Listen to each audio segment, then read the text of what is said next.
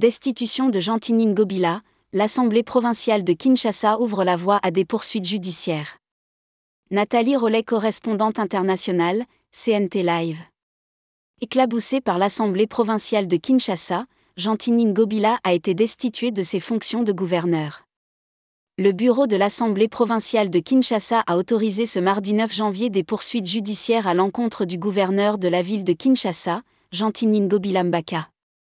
Sur les 5 membres qui composent l'organe délibérant, 4 ont voté pour la levée de ses immunités.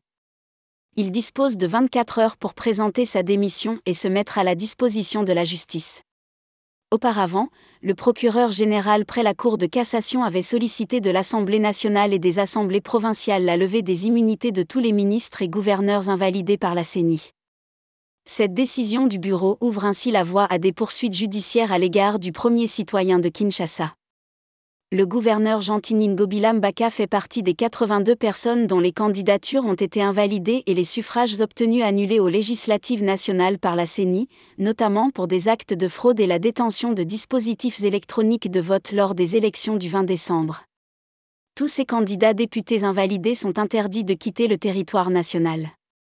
Des tensions sont observées depuis plusieurs mois entre le bureau de l'Assemblée provinciale et le gouverneur de Kinshasa, soutenu par un groupe de députés provinciaux dont l'honorable Godé Mpoyi. Le vice-premier ministre de l'Intérieur, Peter Kazadi, avait alors suspendu au mois d'octobre dernier toute convocation des plénières à l'Assemblée provinciale de Kinshasa. Nathalie Rolley, correspondante internationale, CNT Live. Éditorial, Inno.